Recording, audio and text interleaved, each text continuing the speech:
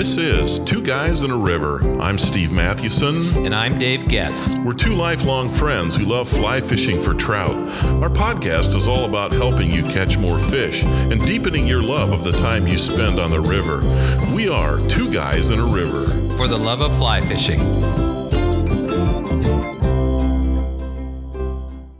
An ancient sage wrote these words almost 3,000 years ago. There are three things that are too amazing for me, four that I do not understand. The way of an eagle in the sky, the way of a snake on a rock, the way of a ship on the high seas, and the way of a man with a young woman. That comes from Agur in Proverbs chapter 30 of the Bible. There's another amazing thing that we're going to talk about today, and it's something that you better understand if you're a fly fisher. The way of a trout in the river. You have to be able to read a river if you're going to catch the trout which live in it. Just recently, when I was fishing in Minnesota, we stepped out of the truck and there was this beautiful run just outside the truck. I mean, it was right there. It was probably the best run of the day. It was right near where we parked. And you guessed it, it was against a bank. There were trees growing up against the embankment. It was absolutely impossible to fish, but it was exactly where the trout were lying. So when you think about reading a river, Dave, where do you start? Well, we always begin with, the thinkers and the folks who've written the books. And one of those friends is Gary Borger, and he speaks of three kinds of places where fish spend their time. The first is sheltering lies, and these are where fish get protection from predators. The second is feeding lies, where fish get food and the current brings emerging insects. They move downstream even as they rise to the surface. And there are prime lies, and these are where fish get both shelter and protection as well as food. So you have to think a bit like a big fish, huh? Absolutely. Yeah. And as I mentioned at the beginning of the podcast, this run that was against a bank was really more of a sheltering lie. I just don't know how you could fish it. I mean, it was so perfect, and they were lying underneath the bank of the river against the far undercurrent, and it was really impossible to fish, but a great place for where they were lying. Well, let's start there. As we think about some of those places then to fish where the fish are going to find food and maybe shelter, one of those would be the deep water along the bank. That's a great place to start. This provides both shelter and food, especially if you have an undercut bank, and so it's a prime lie. I know that on smaller streams over the years, I've always looked for these undercut banks. In fact, I've shared the story before about what really got me sold on fly fishing was when I was in high school, my family, we were camped in the Black Hills. In fact, it was Orville Campground in the National Forest, and my brother Dave and I went out one late afternoon, early evening. In fact, it was actually after we had dinner, we grilled burgers or something, and then we went out, took our fly rod. We owned one between us, and we all of a sudden we just caught, I don't know how many, maybe 15, 20, 10 to 12 inch brookies that were hidden under these undercut banks, and we would drift our fly. I mean, we could hardly even cast, but we would just drift that fly down these banks. Those are boom. Great memories. Yeah, I know that. So that's what you look for. I mean, we've done the same. Slough Creek in Yellowstone National Park. I've caught fish there, along undercut banks. You did last year at Fan Creek. Yeah, there was that nice little run, and it just reminds me that often that you cannot be in the river if you're fishing these. You got to figure out a way to sneak up, as carefully as you can on elbows and knees. It's very difficult to catch fish in some of these areas, so it's really important that you're not seen and scare them before you even get up to the bank itself. And it's true for big rivers. In fact, one of the first things I would say when you fish a big river is just to break it down. I mean, a big river looks daunting, and a lot of new fly fishers think, wow, how am I going to cast out to the middle? Well, the answer is, I don't know, and the other answer is really doesn't matter because the fishing starts right at your feet. Sometimes, the banks are best. I think that's leftover memory from bass fishing, right? Yeah, So it is. you got to go out to the middle of the lake. You have your depth finder, and you find that where they're sitting. It's just different for rivers and where the trout sit in these rivers and spring creeks. Oh, it's true. I mean, I think about the Yellowstone River, and I've talked about this stretch before, but just south of Pine Creek, no, actually just north of Pine Creek Bridge, a little bit downriver from the Pine Creek Bridge, there's a stretch of the Yellowstone where it runs by some huge cliffs, and they're kind of rock cliffs, and are actually more sandstone type cliffs, but right below those are some deep undercut banks, and especially during the caddis hatch, I've done well just walking along that bank, or even other times, because there's some big fish that will rise out of the deep. Yeah. One thing too, when you talk about the banks, just watch where drift boats fish. All the money that we spend sometimes to go with a guide or maybe a friend who has a drift boat, where do you fish? It's not out in the middle. The drift boats are right there fishing the bank. So what else, Dave? Another place is the head of a pool or a run where fast-moving water, a riffle, rushes into a slower, deeper section. And there is a run that I used to fish in Elk Creek near Augusta, Montana, and there was this riffle that wound around and then entered kind of this curve in the little stream, and there was almost a cliff, not a cliff like 10,000 foot cliff, but it probably rose maybe 30 feet, 40 feet, and the sparrows would actually nest in there, kind of mud nests, and we called it Sparrow Canyon. I don't know if that was the name of it, but I remember casting into the riffles and then letting it drift against that embankment in which the cliff rose up. You could see them look at it in the riffles, but they wouldn't hit it until the fly drifted into the into the steeper, slower section. Yeah. And so it's a great place for catching fish and to place your flies at the top of the riffle. Exactly. Well, that brings us to the run or to the pool itself. And of course, these can be long or short. A run is simply a stretch of current.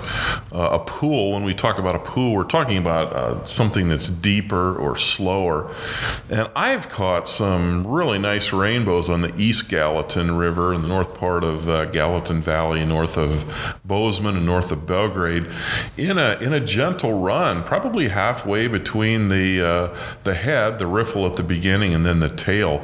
One thing you want to do when you're fishing a run or a pool is to watch for a moving foam line or bubbles. And this tells you where the current is, and where the current is, that's where the food is. That's where it's moving. And I really rely on this in slower moving rivers. When I'm out to see my in-laws near northwest of Boise, Idaho, they live right on the Snake River, but I go over into eastern Oregon and I fish the Owyhee. It's a tailwater section. In other words, it's water that kind of comes out of a dam, and just that first stretch, kind of the tail of what becomes a more significant river. That water sometimes moves kind of slowly, and you look at a section and think, man, this really isn't moving.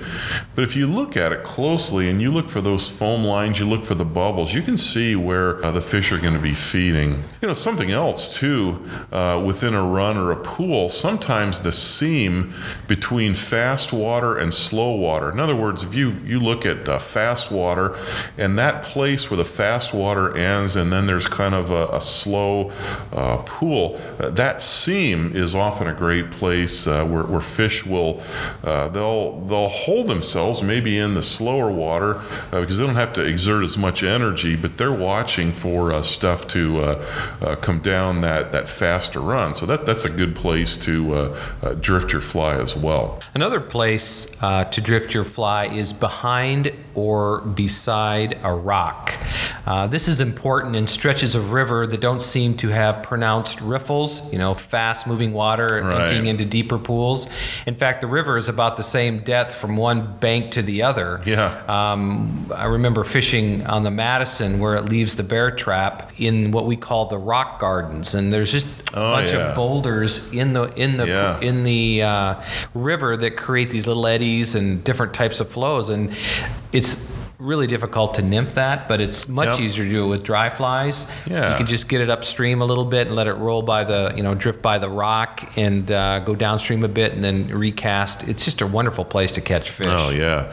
There's another stretch of the Gallatin River just south of Big Sky. Red Cliff Campground is. In fact, we've eaten there at the Corral Bar and Grill, and not too far. Where haven't we? I know. Where haven't along we that stretch? Those are our landmarks, those eating spots. It's not the runs. It's it's the food places. But there's a stretch of river there which really from bank to bank, it's all about the same depth. I mean, there are no pronounced runs. There are really no undercut banks. It's all, 18 inches to 2 feet deep, maybe a little deeper in a few spots, but you can walk across it. It's really nondescript. But what I've learned over the years is that there are some big rocks in that, and you drift your dry fly by those big rocks, and that's where you're going to catch the fish. Okay, so what's another place to fish, Steve? Another place to consider would be the shallow water at the tail end of a pool. That's where a new riffle forms, or sometimes the shallow water at the side of a run. I mean, ordinarily, those are the last places you're going to fish, but these places can be feeding lies, and they work great when trout are feeding on certain insects. Now, I never fish those just blindly, but I always watch those, and if I see fish feeding, those are great places. There's a place on the boulder where we fish. Yeah. Often I'll be casting up near the top of the riffle, but sometimes the best fishing is actually at the bottom where it comes out, and it's actually a little bit. It's not always true, but occasionally you find some, especially if you're dry fly fishing, you'll have them hit at that what really amounts to the back part of the pool. Yeah. So the key is watch for rising fish. Yeah, my son Luke and I were fishing a couple years ago in the Owyhee River in eastern Oregon, and we were fishing this gorgeous run and just weren't catching anything at all. I couldn't believe it. And Luke kind of looked around and he noticed here are two sippers. Here are these two heads that we keep seeing pop up in this really shallow, nondescript stretch right behind us. I mean, it's the kind of stuff you usually wade through to get to your run. And so, we turned around, and I think he caught both of them. So watch for rising fish. They're not always in the places that you think. Well, Gary Borger always, advises that you should fish it before you wade it. Yeah, good and that's advice. Just once you step into the river, you've pretty much ruined that stretch. And so really be careful before you walk into some place thinking that there are no fish there. Yeah, really good point. So if you want more details, we highly recommend Reading Waters by Gary Borger. It's volume 2 in fly fishing, the book series. You can find that by going to his website, which is www.garyborger.com. That's GARYBORGER.com, and we highly recommend it. It's so dense in some ways. I read it like a devotional. Yeah. I'll read a paragraph and have to think about it, but it's just so rich. It has the science, it has the practical, it has 30-40 years of fly fishing wisdom from Gary. So it's just a terrific book. Of the series, I think the two that I like are Angler's Predator and Reading Waters are my two favorite. Those are good. Well, Dave, do you know what it's time for now? It's time for great stuff from our listeners. Absolutely. We enjoy reading your comments, your questions, your stories. And today's item comes from Glenn Zarboni. He is a fishing guide in the Adirondacks. He listened to our podcast on favorite gadgets, and he offered this suggestion. He says, one gadget that was not mentioned that I will not leave home without is a hook sharpener. Hitting rocks and logs on the bottom of a river will dull your hook. A hook sharpener will keep your fly sharp and ready for the fish of a lifetime. I appreciate that, Glenn, as honestly, I've just never considered taking one along with me, and really, I'm kind of lazy. I don't usually sharpen my hooks at home, but that's good advice. Yeah, it's terrific advice. Kind of like with a knife, nothing worse than a dull knife. You need a sharp knife to do the job, and you need that point on your hook to be sharp as well. I think that would even allow you to pull the fish in faster and release them quicker. I think sharp hooks really would benefit everyone. That's a good point. Everything, I should say. Well, that'll do it for today. What other tips would you offer aspiring fly fishers for reading rivers? Please tell us by going to twoguysinariver.com and commenting on this podcast link. What do you look for when you're reading a river? You can find Two Guys in a River on Facebook, Instagram, Twitter, LinkedIn, even Google+. We'd love for you to subscribe to our podcast feed on your mobile phone or tablet. Each week we publish one new episode and one new article. Many listeners to Two Guys podcast use Podcasts as their mobile app for the podcast, so you can find that app in your app store. Well, thanks again for listening. I'm Steve Mathewson. And I'm Dave Getz. Until next time, we are Two Guys in a River. For the love of fly fishing.